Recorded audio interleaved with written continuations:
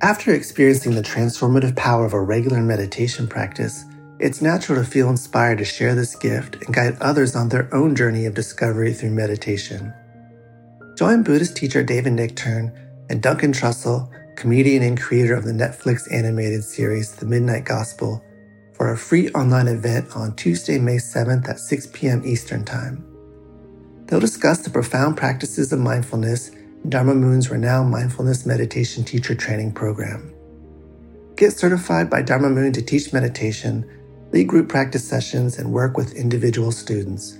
Visit dharmamoon.com/beherenow for more info and to reserve your spot for the free online event with David Nichtern and Duncan Trussell.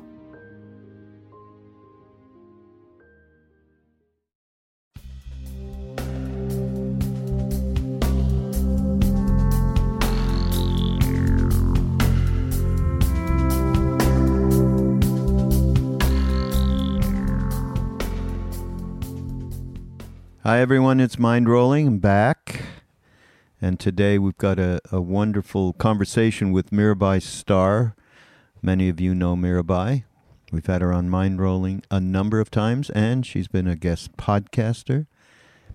And she has a book that we discussed that just is coming out called Wild Mercy, and it's all about bringing the wisdom of the feminine mystics into the forefront. And boy, don't we need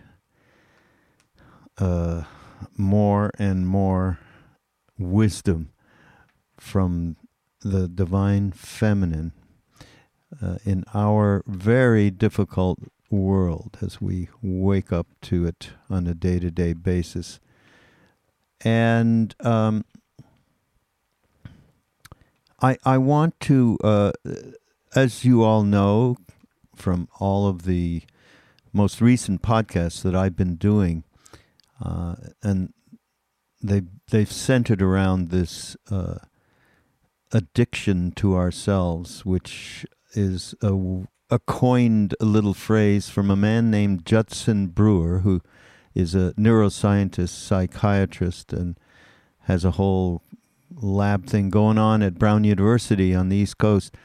And he's going to be at 1440. So I wanted to make sure that I let everybody know. He'll be there in mid-April, 12th through 14th, and it's called Hack Your Mind for Better Health, and health, mental health, emotional health, etc. And it's about breaking bad habits and addictions that we have. And if anybody out there says to themselves, well, I'm not addicted, I don't do heroin, I don't smoke cigarettes, I'm not an alcoholic. Yeah, well, just look at your smartphone, start there, then look at your eating habits.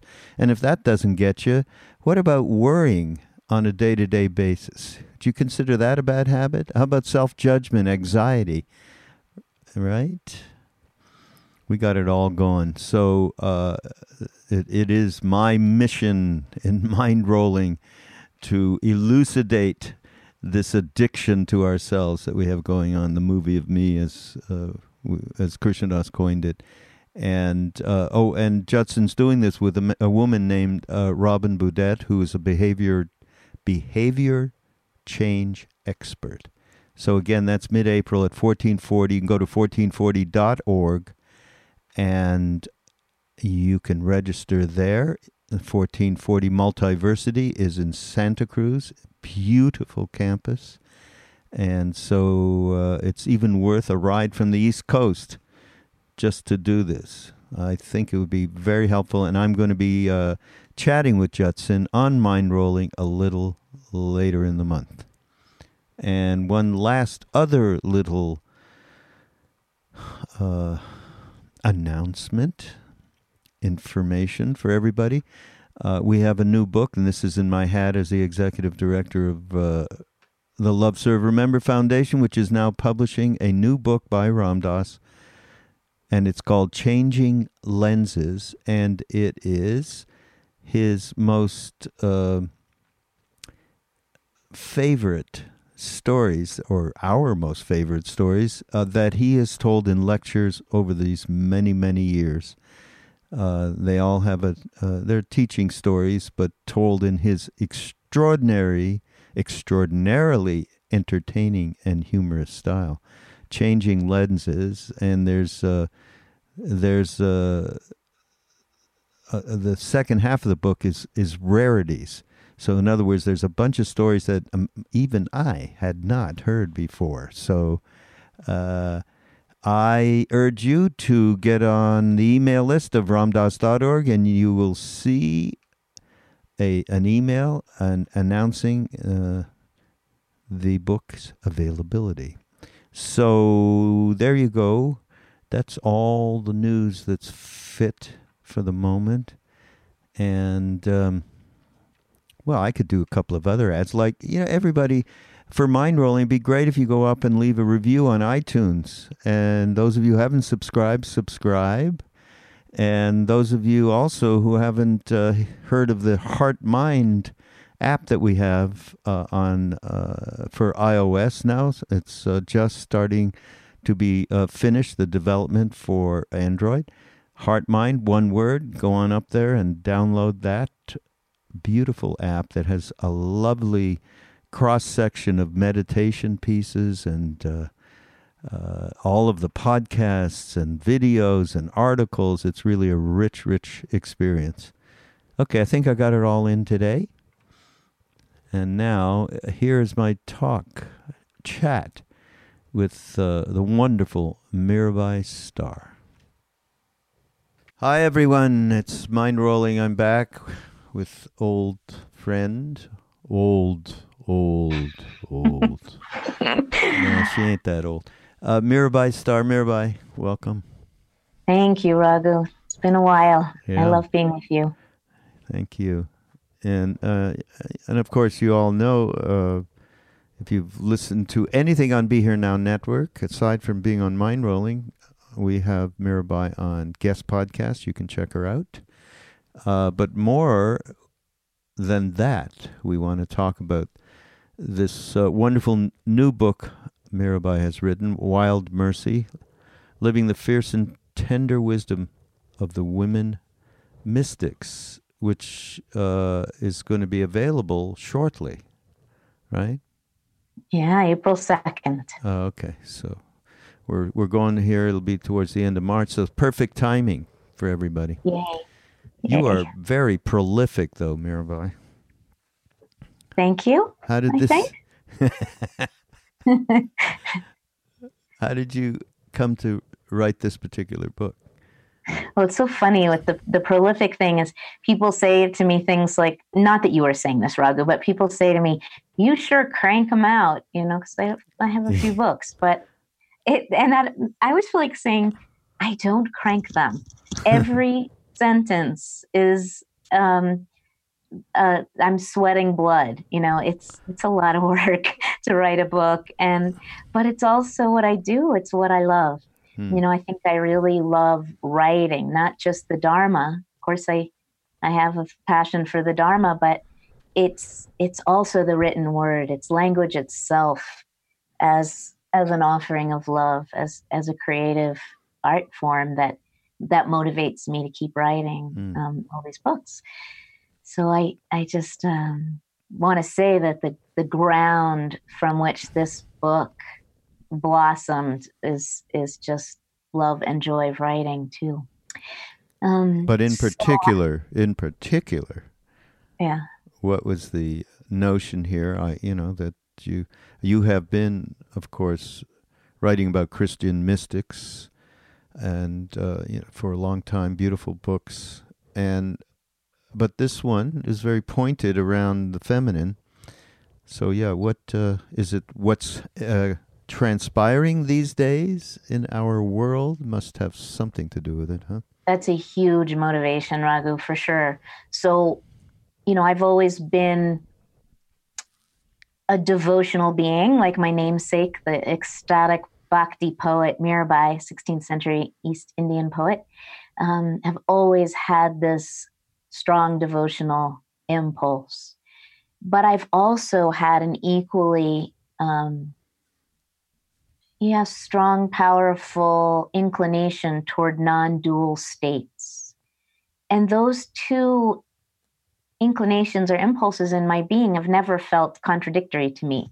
To see God as beloved, as wholly other, and also to know that I am that, as it says in the Upanishads, and to experience that dissolution of subject and object into the one that I love. So that's never been an issue for me. And similarly, I've always experienced absolute reality as not, of course, non-gendered, that it transcends all distinctions, and certainly gender. Brahman is beyond that than which no greater can be conceived. It also says in the Upanishads. And here in the relative world of incarnation, those dualities exist, and injustice unfolds, and all kinds of beauty happens by virtue of the dualistic qualities of this world, of this relative world. And so in this relative world, there's been, you may have noticed, a tremendous imbalance toward the masculine paradigm in all arenas of the human experience, certainly in religion, in the world's great religions. And that's been kind of a lifelong journey for me, is exploring and uncovering the jewels of all the world's wisdom traditions. All of them are dominated by a masculine paradigm. And I can say more what I mean by that later if you wish. But also that imbalance happens certainly in politics, and even in the arts, in science, in every aspect of the human community. Things have been skewed toward a masculine way of looking at things and doing things, and a power imbalance. And so during these times when there's this strong rising again of the feminine voice. Yeah, look what happened in the House. I mean, really, that's really changed the balance, exactly. Has it not? Perfect example. So it's happening. It's happening everywhere. It's happening with me too, in the entertainment industry. It's every aspect of social interaction. And so Sounds True, my beloved publisher, and I say beloved because Sounds True for me has been so much more than a publisher. It feels like a sangha, like a spiritual family. It's got a deep dharmic kind of foundation. They invited me to do this, knowing that I'd been teaching courses for the Shift Network for about 5 years on women mystics across the spiritual traditions. And so when you referred to my books on the Christian mystics, which I've loved doing, this is such a joy for me to finally be able to uncover the treasures from all the wisdom traditions that I've been working with. And for some reason, I got into this niche in the publishing world of being the contemporary translator of the Spanish mystics who are Christian mystics. And then that led into all kinds of Christian mystics who I love, but I'm a Jew. I'm a Jewish, Sufi, Buddhist, Hindu, and everything but Christian, although I've really come to love Christ through the Christian mystics that I've gotten to translate. Mirabai heads up the Jews for Jesus banner over in Taos, New Mexico, don't you? Yeah, that's kind of the opposite of my philosophy of life. I'm anti-evangelical. Remember, Bob Dylan did that. He did. He was all about that for about 3 minutes. Not too good to Dylan and too good for Dylan. It shouldn't be too good, bad, yeah, whatever. No, right. Nobel laureate. Talk about reluctant prophets, which I do throughout my book and my work. I talk about that we're all reluctant prophets. I'm a reluctant. He was a reluctant recipient of the Nobel Prize. Yeah, he'd be at the top of the list. Yeah, that's for sure. His whole life, he was a reluctant something or other. Saved my ass when I was 15, though. I'll tell you that. Yeah. Yep.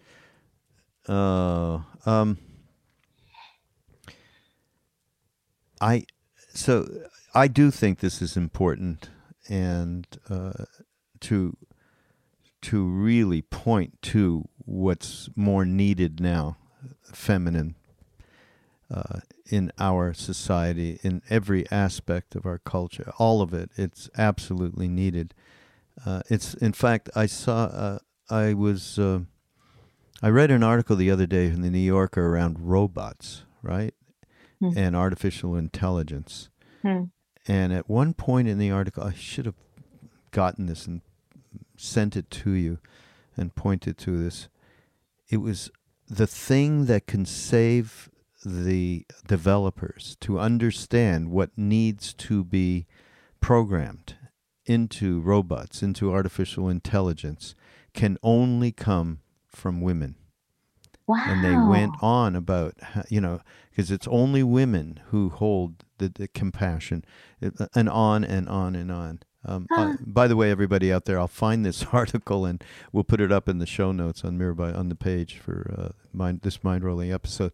Yeah, no, it was staggering. And I'm going to have somebody on this podcast which fits everything that you've done here and that we're talking about, from Google, of all places, right? She heads up what's called Google Empathy Lab. And we're helping them with a mission to, again, inform the AI developers about the real values from humans that need to be considered when this development happens. So this will go, hundreds of years from now, when they've taken over. It's like Starship. What's that great sci-fi thing? Starship.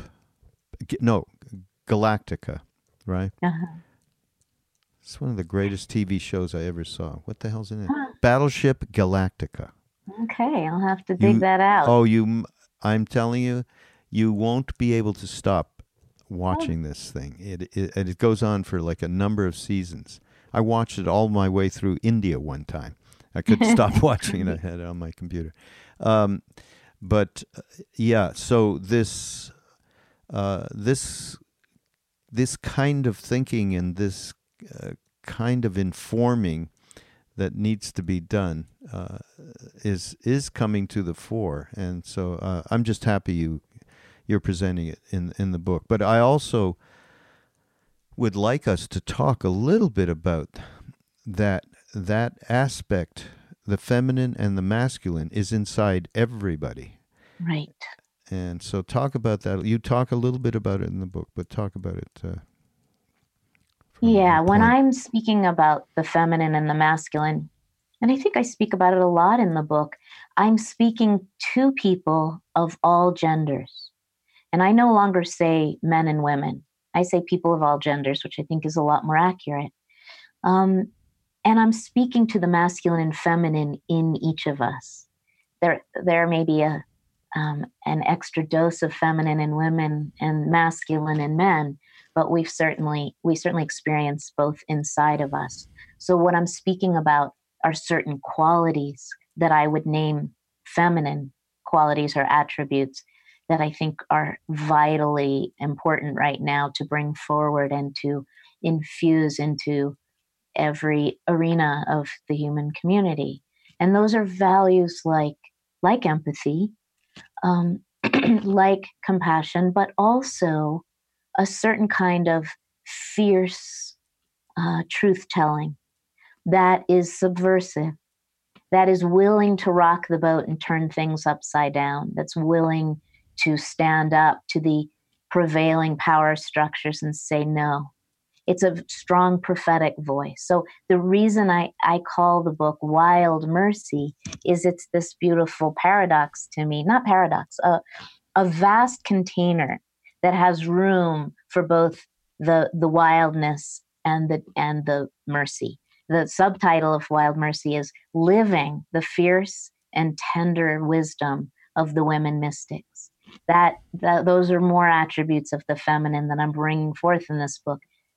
Deep tenderness, but also ferocity, like a mother lion.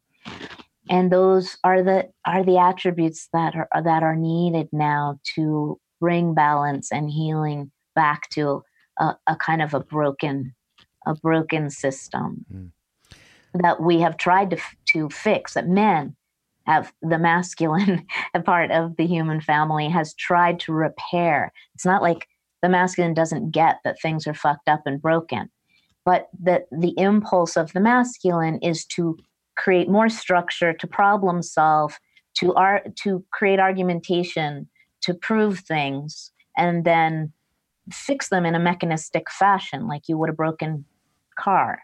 The feminine, I feel that impulse, when she looks upon the brokenness of the world, is the welling up of tenderness and a fierce impulse to protect and to nurture.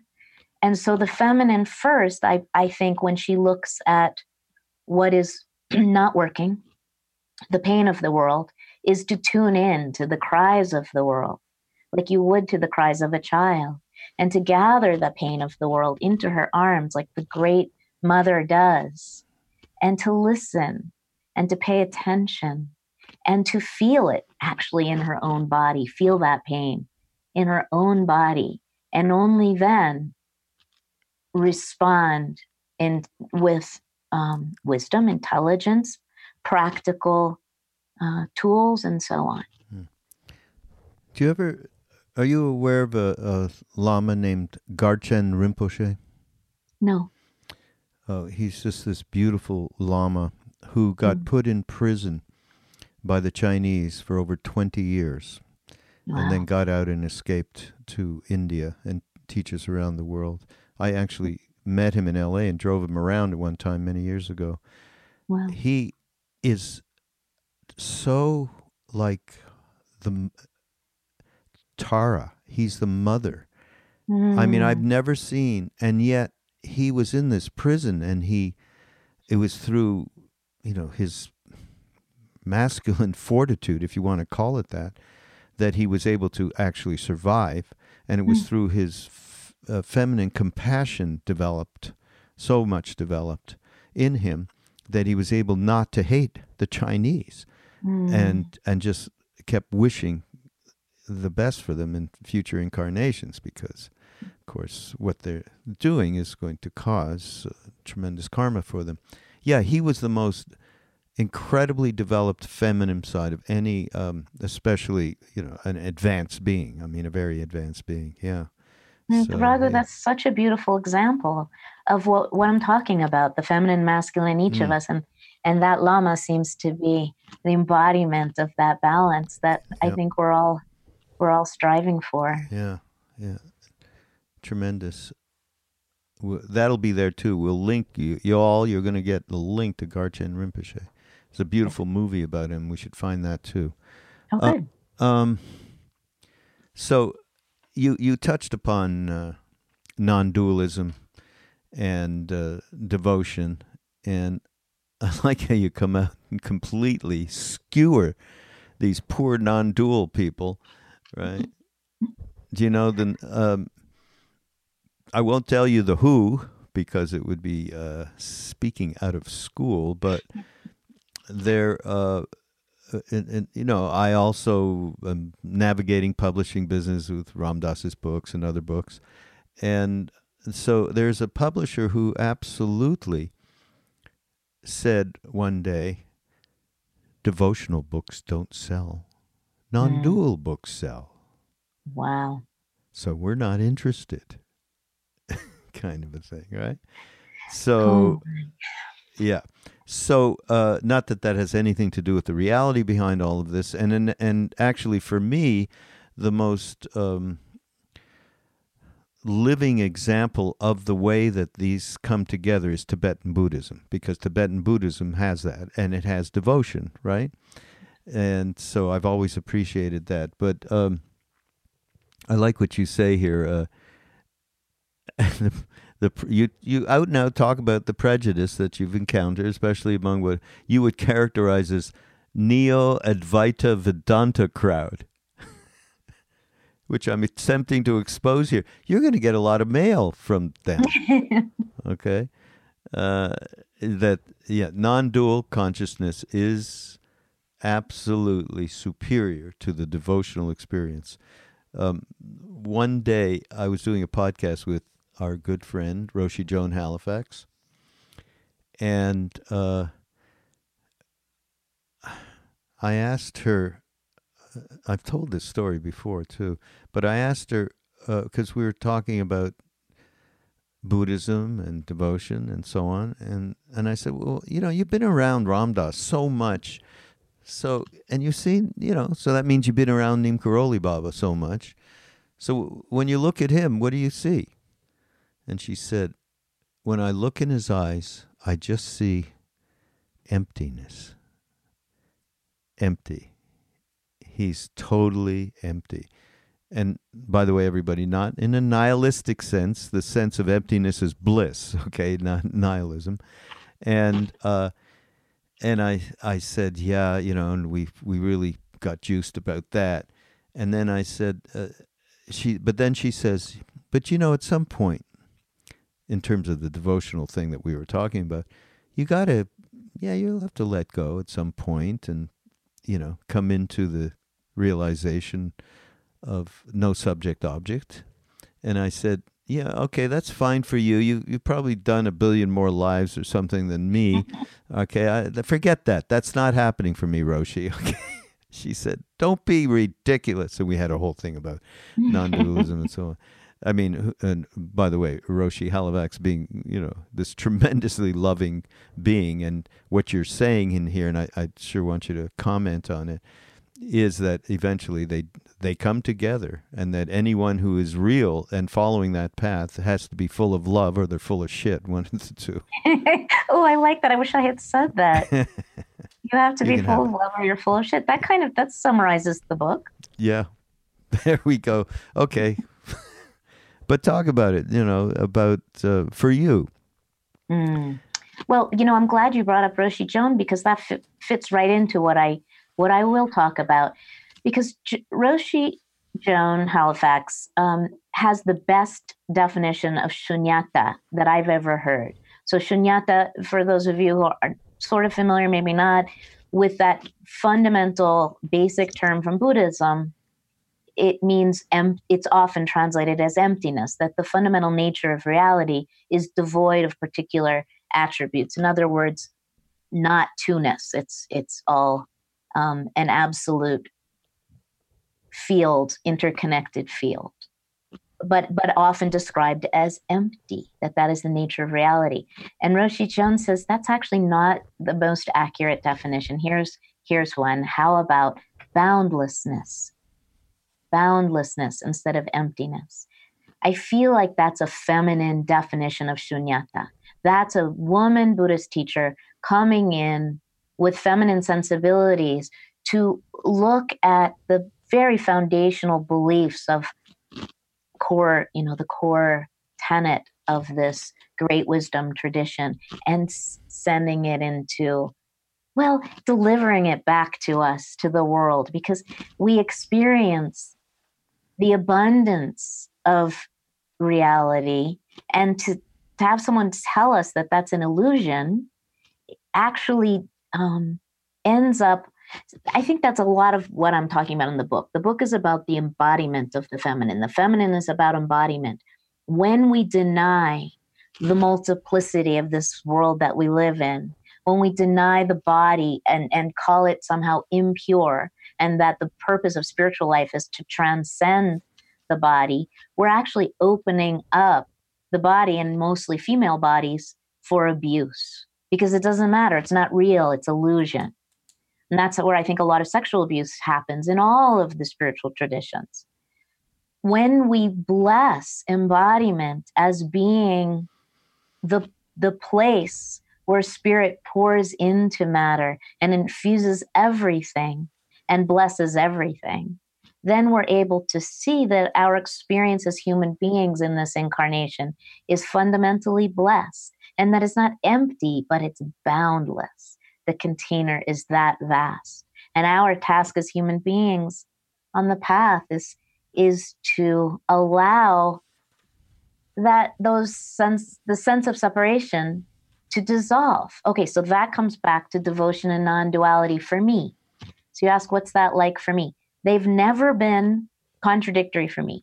as I said in the beginning, I've always been a devotional being. I've always been inclined, especially in meditation, to go into non-dual states of consciousness. They are the same.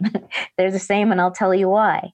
When I experience devotion to that guy in the background, Neem Karoli Baba, when I express my devotion to my beloved guru, who's been my guru since I was 13 years old, when I express that devotion through chanting, say through kirtan, through offerings in the morning, the love that wells up in my heart, not every single time, but often, is the very thing that dissolves the boundaries of my individuated little personality self, so that then I can melt into him.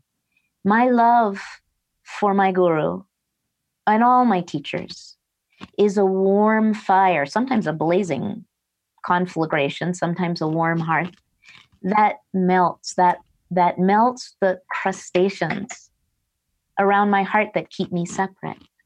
And then I dissolve into that state of not two-ness, of non-duality.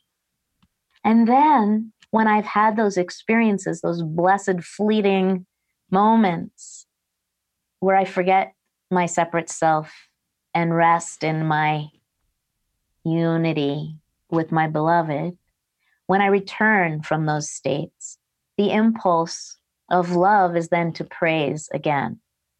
So it's this endless cycle of praising and longing and praising and dissolving and coming back and celebrating and complaining and kvetching that I'm separate again.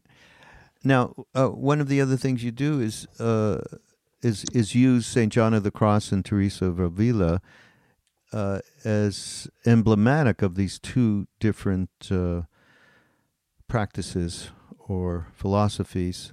Yeah, talk about that. I thought that was really interesting, actually. I didn't kind of totally get it. So, yeah, give it to me. It's subtle and it's not particularly analytical. my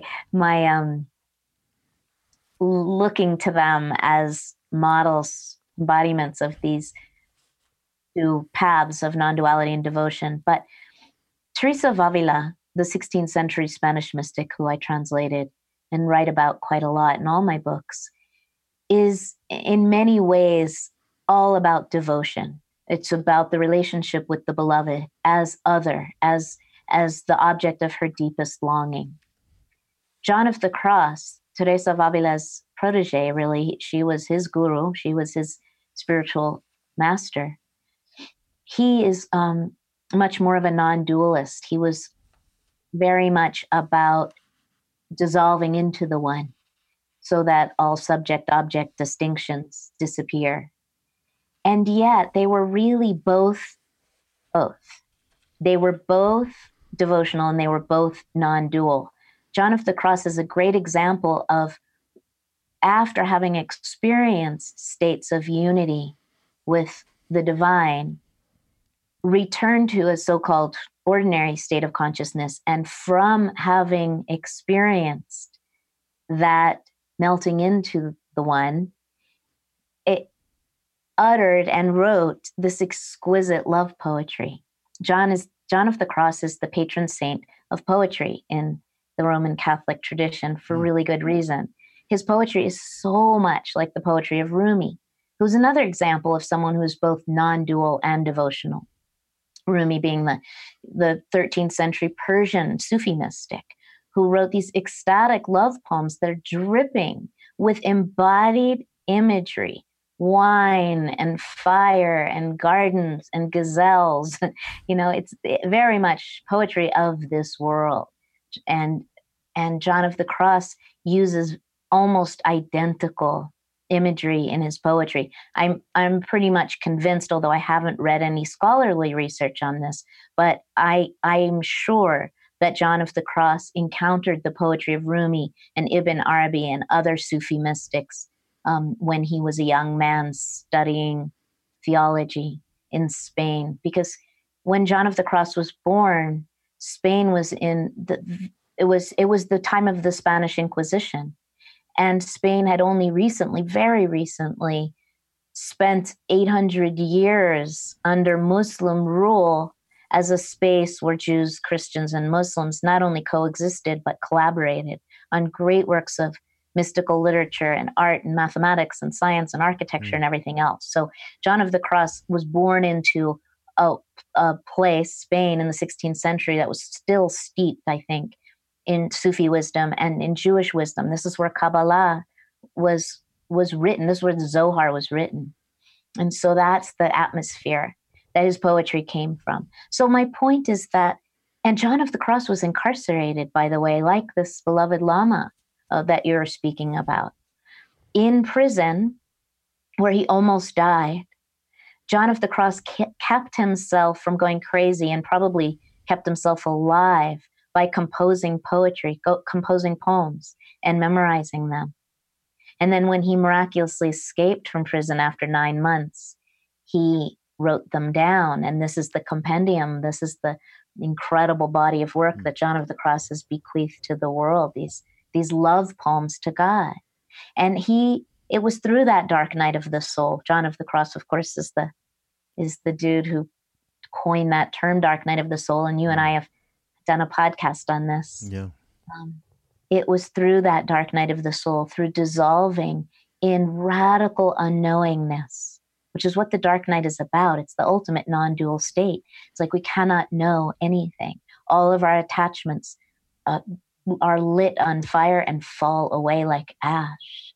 We're languishing in the belly of the great fish like Jonah. We're suspended. In a dark night of the soul, everything is taken, stripped from us. And we abide in this liminal space of not knowingness. That leads into a very non-dual space of radical surrender, because you just can't hold on to it anymore. And similarly, Teresa, who was passionately devotional, would slip into these states of prayer. She called it prayer, contemplative prayer, where she forgot herself completely and became her beloved. So I hope that clears up that paradox of non-dual and devotional. Yeah, it's totally clear now. I am clear.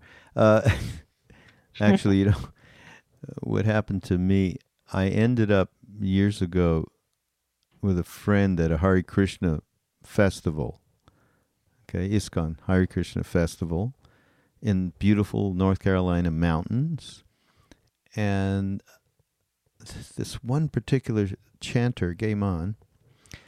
Madhava Prabhu is his name. Another link we should put up. I went into one of the states that you're describing, and anyhow, I was about ready to go over to and just say, cut my hair off and keep that little top-notchy thing that you do. Whatever you want to do, give me the orange. I'm a Hare Krishna now. I'm a complete believer. There is nothing. Chant the name. There's nothing else. Okay? I'm kidding a little bit, but not that much, actually, especially since my real name has to do with Krishna. Raghu, that's so beautiful. And that, I know you probably have something you want to ask me, but just a quick response to that. My whole path, my whole life has been interspiritual. That is drawing on the nectar from all the world's great wisdom traditions.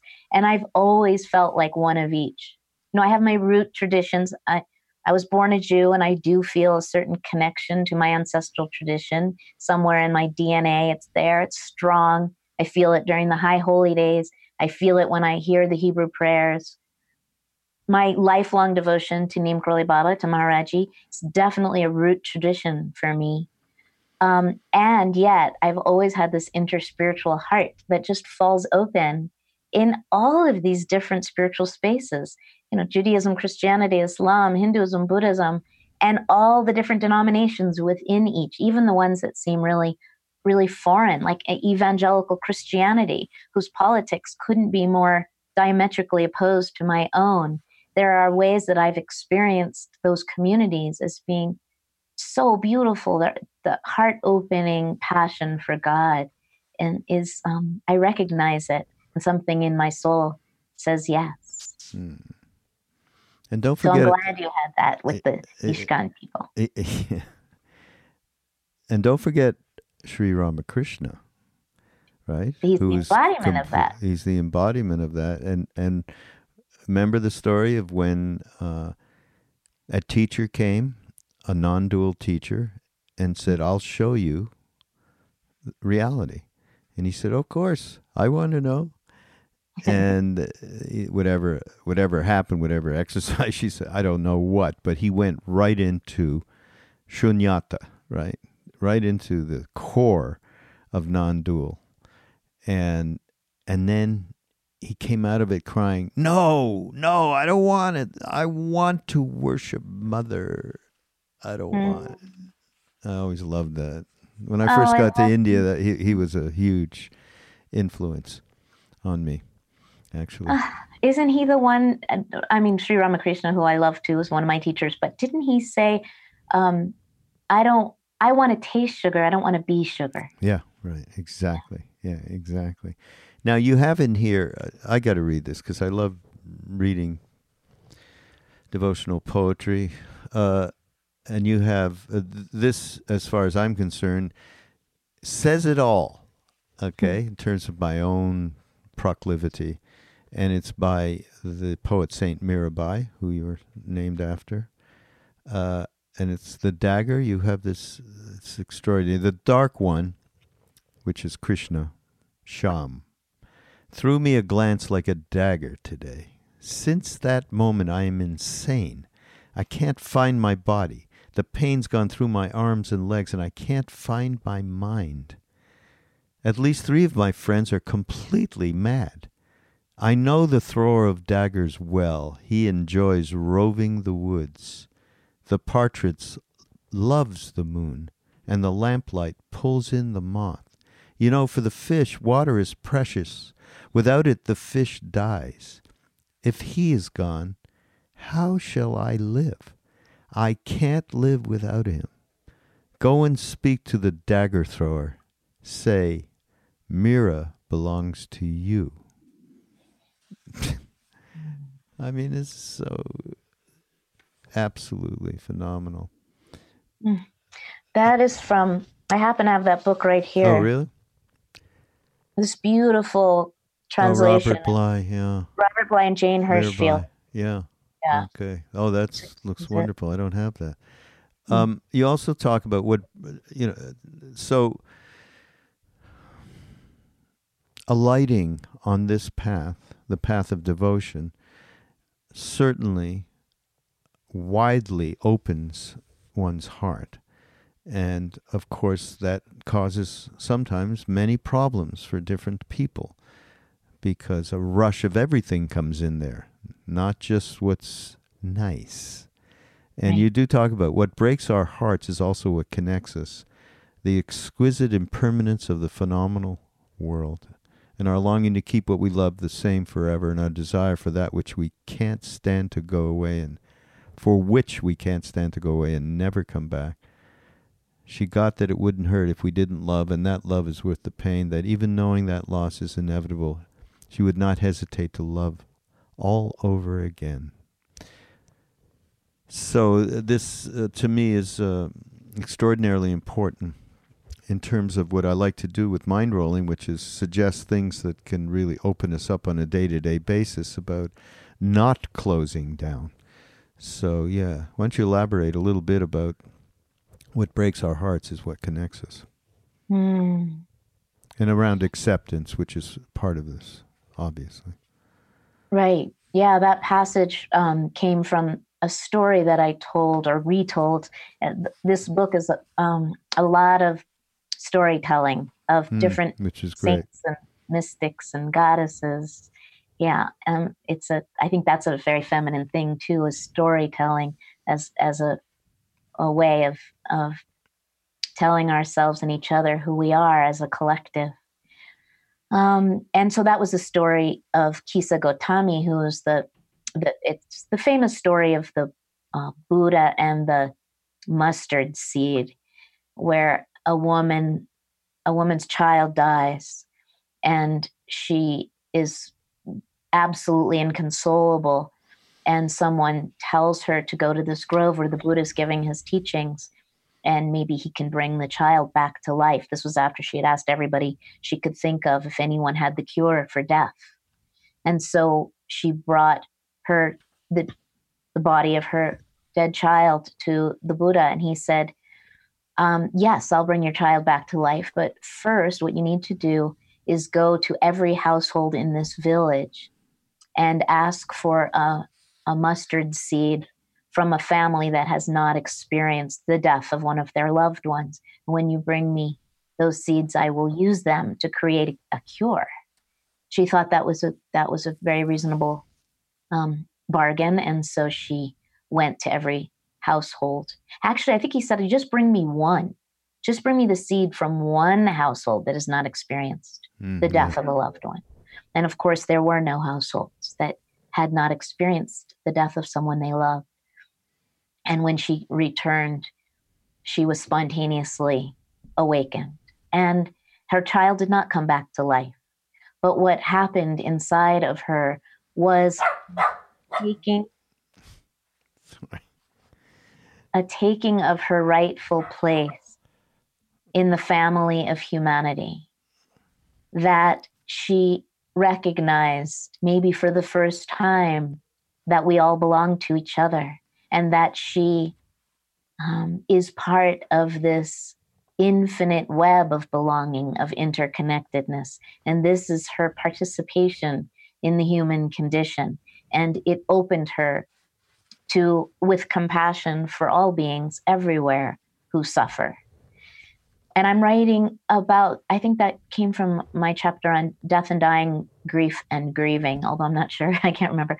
But of course, for me, everything I write about in this book is grounded in personal experience, or I wouldn't dare to go there, And when I experienced the death of my own child in a car accident when she was 14, I had a Kisa Gotami moment. No, I didn't spontaneously awaken, but I did have a visceral experience of felt connection to all mothers everywhere throughout time who had experienced the death of a child. And right then, Jenny died right around 9/11, and right after that, she died in October of 2001, where the U.S. was raging war in the Middle East, and there was this sense that I was living with of mothers in war who on a daily basis, now and forever, had always experienced their children being killed as collateral damage in these senseless wars and spaces of violence. And so that was my stepping into my community, the human community, for the first time. I'd always felt compassion, but now it wasn't compassion like those poor people elsewhere who are suffering, or this poor person in front of me who's suffering. It was compassion as being with the pain of the world and participating in it. And I think that's a quality of the feminine, is allowing the pain to break our hearts and break them open so that we can hold in that vast, broken, open heart all the suffering of the world. I'm just reminded of a situation where that was presented to me hugely when my son, when he was a year and a half old, he got spinal meningitis, and we were in New Mexico, and he had to be rushed to Albuquerque had to be taken on a plane there because he went into a coma. And my wife at the time, my mother of my children, whose name is Parvati Marcus, who wrote this wonderful book, Love Everyone, and Mirabai knows well. She stayed at the hospital. She was like a total, as Ram Dass calls it, loving rock. How you have to be around this kind of, he potentially was going to transition Yeah. because it was really, very dramatic. I, on the other hand, was a screwed up mess. Mm.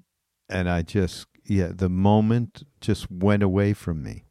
And fortunately, the Baba behind you, I had a dream after a few days of this coma where Maharaji came to me and said he's going to be okay. And I went back in the morning and he was okay. I mean, he came out of the coma. But I'll never forget Parvati's solidity in that moment. And it had to come from this kind of interconnectedness that is so available to feminine heart. How beautiful. Yeah. Beautiful example. Yeah. Right. This is not mushy, airy love that we're talking about. This is mountain love. This is rooted love. Yeah. This is love that is deeply entwined with Mother Earth herself, who is the source of that strength and power and tenderness. Yeah.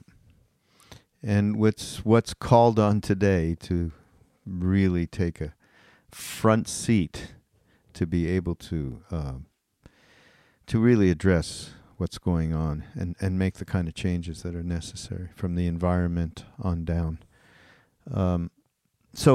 One thing, I'm not that familiar with one of these saints and who maybe really embodies the emptiness side, right? Rabia? Yeah. Yeah, introduce her. She's pretty fantastic. Rabia Basmi. And you say at one point her only goal was to get out of her own way. Yeah. So she could get to God. Get out. That should be all of our goal. Of all of us, it should be our goal. Get out of our own way. And you say she was the embodiment of the Sufi path of Fana, which is annihilation of the separate self, which leads to divine union. Yeah, talk about her. She's fascinating. Yeah, she was early Sufi poet, 9th century Persian poet, and she was and mystic. So she came from a super poor family and was sold off as a slave as a young girl, and she was treated terribly in the household where she was treated like slaves are treated. She was worked from morning till night. I don't think she was particularly beaten or anything, but she was worked like a machine and not treated like a human being. And one night her master woke up because he heard this crying, this wailing, and he climbed up onto the roof, which was where the sound was coming from. And he saw Rabia praying and prostrate on her knees with her arms stretched forward on the roof. And she was crying out to Allah in praise, in love. And there were flames leaping from the top of her head. And this luminescence surrounding her. She was resplendent with longing and love for the Holy One, for the Beloved. And he realized in a moment that this young woman was a saint. And it turned out that that's what she was doing every night. That the other people in the household later reported that she would work all day and pray all night. Rabia was famous, by the way, for saying something like, "Beloved, if I worship you for fear of heaven, for desire for heaven, keep me from heaven, bar me from the gates. If I worship you for fear of hell, then burn me in the fires of hell. But let me love you only for yourself," which is a kind of fierce, non-dual devotion to God alone, and not any concepts of God, but a living, direct, naked encounter with reality. But so anyway, the slave owner, once he recognized her as a saint, the next morning said, I realize who you are and that you have been in our midst all along, and I see now, and I want to be your follower. Would you please stay in our household, and we will take care of you, and you will teach us the way to love God, to be with God. And if you decide not to do that, you can have your freedom instead. But I hope you will stay and teach us, and we will take incredible care of you and bring disciples to study with you. And she said, no, thanks. I think I'd rather have my freedom. And with her freedom, she could have had any resources that she wanted, but instead she chose to go out into the desert and to live as a holy hermit. And she refused all followers. People kept trying to come and be her followers, and she sent them all away. Although with a little poetry or a little something, a little dharma before they left. But she made it very difficult for people to worship her. She turned the attention constantly to the one. And then she spent her life living this in radical voluntary simplicity and silence and solitude, but writing love poems to God. Amazing. Just think of this, everybody. Just think of this, everybody. You know, who we're all listening to this. It's not; these are real people. Okay, these are not made up fantasy figures out there. This isn't Marvel Comics. Okay, so there is Saraswati Marcus is in there. In there, oh yes, I saw that too. Yeah, no, I'm just trying to say though that this is absolutely within each one of us. This maybe not in the dramatic way, because well, there's slavery everywhere in this world too, but I mean for those of us that are in this contemporary American culture right here, or Western culture, we have an opportunity to really absorb what these people went through, and and how, Mirabai, you've been doing this for years, sharing this kind of thing, so people can get a leg up on understanding what this is, what devotion is. I mean, most particularly devotion. I think non-dualism, I mean, the way that you've contextualized it in the book, I think there is some relationship for people to be able to understand it, but it's a very difficult path in my mind. Which is why I said that whole Hare Krishna thing. That's the only way, and Maharaji himself, without telling us to do anything, somehow we all were led to substantial Buddhist practice, mindfulness practice, vipassana practices as a foundation for us to be able to have the kind of focus that when a heart opens, you don't run away. Just right. Oh, that's so good, Raghu. When the heart opens, you don't run away. Yeah. That's what contemplative practice gives us. Yeah, no, absolutely. So there's something else here as we're getting closer to the end, but I just, you talk about something that I don't believe I had encountered, the term restorative justice. Yeah, talk about that. I think, and tell that story of that, that horrible incident that took place with a couple and a fight they had. Tell that first, and then maybe go into what restorative justice really is. That story is pretty powerful. Thank you. I remember crying when I wrote it. If I can still make myself cry, I feel like I'm on the right path. Yeah, the book is, as you've said, it's stories of different women mystics throughout history and across the spiritual traditions, but it's also contemporary examples of living these teachings to the best of our ability in the world. In fact, the book is structured that all of the chapters are not about different women mystics and goddesses, but they're about different life elements of our lives, like creativity, sexuality, stewardship of the earth, contemplative life, and forgiveness and reconciliation, which is where this story comes in. It's a very political book as well as being spiritually oriented. I speak a lot about justice, social justice and environmental justice. But restorative justice is a practice that was really developed among Indigenous and First Nations peoples. In fact, I believe in Canada, your home country, your country of origin, Raghu, when a crime is committed in a community, the community comes together as a whole, and everybody shares the very specific ways in which that act affected them. So the victim's families, the perpetrator, the perpetrator's families, and together the community finds a way to repair the harm. It's all about repairing harm. Restorative justice is justice that is not punitive, but rather mends the torn fabric of community that happens when someone violates the loving contract that people live within. So the experience I was talking about was I'm a grief counselor, which is one of the things that naturally kind of happened when I lost my daughter. So I was the grief counselor to a woman whose young daughter was killed by her boyfriend accidentally, but in an act of passion and anger. They had had a fight. They were drinking. They were in a parking lot of a motel. They were both 16. Well, she was 16. He was 18.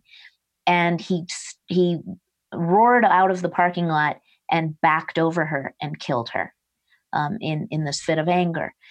And so our community here in Taos was trying to implement restorative justice for some particular cases, and they decided to try it in this case. Mostly, it was being used for nonviolent kinds of crimes, stealing and things like that. But they wanted to try it for this because this young man was filled with remorse. He did not mean to kill his girlfriend. So as the grief counselor of the mother of the young woman who had been killed, I was invited to participate in this restorative justice circle, and a talking stick is passed around. Everybody speaks their part. When the young man was led in handcuffs and shackles because he was in jail for this restorative justice session in his orange jumpsuit, he wouldn't look up. He looked like this gangbanger dude, just angry and disconnected. He wouldn't look anyone in the eye. He sat down in his seat, and people began to share one by one how this death of this young woman had affected them and their lives. Her friends on her basketball team, her sister who was pregnant with her first child, and then her mother, my friend who for whom I was the grief counselor, shared and expressed her forgiveness. Like she knew this boy. He was part of their lives, their family. She knew he didn't intend to kill her daughter, and that he must be suffering terribly, and that he was facing potentially many years in jail, and he was sentenced. But the restorative justice circle became part of the sentencing. The judge was there also, took all of that, and he just listened. The judge was just there to listen, took all of that in before the hearing later where he would give his sentence. And the sentence was much lighter as a result of having the circle. But what happened is that the young man, as each person spoke, began to soften, and his armor you could see his armor just begin to melt against his will. And then little by little, he began to open and cry, and he started to cry. And then he wept and he wept. And when it came time for his chance to speak, he was a completely different person than the kind of belligerent gangbanger dude that walked in the door. And at the end, the mother asked, before he was led away back to jail, if she could hug him. And so it was like Mother Mary and I don't know who coming together. They walked from one end of the circle of this room to the middle, both opposite ends to the middle. And with his handcuffs and his shackles, they embraced, and she held on to him for a long time. And when they came apart again, they were both crying. We were all crying, and I'm crying again because it was the most beautiful thing I've ever seen. And I have experienced many beautiful spiritual ceremonies. That was a ceremony that changed everything. Amazing. Yeah, and it's totally conveyed. It was in the book, yeah. I have to try to tell that story without crying. I'm going to practice. You're going to get a lot of practice going around the country, I'm sure. Well, I want to end this with one thing you said, which to me is the core of everything that we all can talk about in terms of spirituality and being on the path and get a life in balance, which is our motto at Mindfully. And here's what you say. As it turns out, to awaken mostly means to live with compassion and wisdom, resting in our interconnectedness with all beings, recognizing the truth of suffering, and dedicating ourselves to alleviating it wherever we encounter it. What else is there? And in fact, I've been telling people we have a new full-length Ram Dass movie that's going to come out later this year. And there's one part, my favorite part in it is just this. Enough already with doing the spiritual practices so you can get better. You can be better. You can live with yourself better. Whatever it is, just start thinking of others. Okay? Just go there. And Raghu, I'd like to say that is the essence of the feminine in women and in men. That the masculine paradigm that we see in all the world's religions have encouraged us to purify and perfect ourselves so we could attain our individual states of enlightenment or liberation or salvation. The feminine is in all of us, is all about waking up together and alleviating suffering and experiencing radical truth and love in the entire community of being, humans, animals, the earth herself. It's a big relief when you stop thinking about yourself for a minute even. And of course, we were fortunate to have that experience with Maharaji, and he gave us that period. Without that, I have no idea where I would be today. Mirabai, so great to have you. Hang out with you. Mirabai and I spend time together in Taos, although I'll see you there this summer in Taos. And at the Ojai retreats. And so best of luck with the book. I really hope, I know it's going to get out there. And thank you. It's been number one new release in spirituality on Amazon for like a month, and it hasn't even come out yet. So I'm really that's fantastic. Seeing that it's resonating, and I'm excited and scared to death, by the way. Just between you and me, don't tell anyone. No, I won't. Everybody go to BeHereNowNetwork.com/mindrolling, and all of the stuff that we've been talking about, there will be links to everything. Even Rabia, we got to have a link to her, okay? So you're going to have to, you may get some calls from the people that put this together, Corey and Noah, about that. So thanks again, and everybody, we shall see you next time on Mind Rolling. Namaste.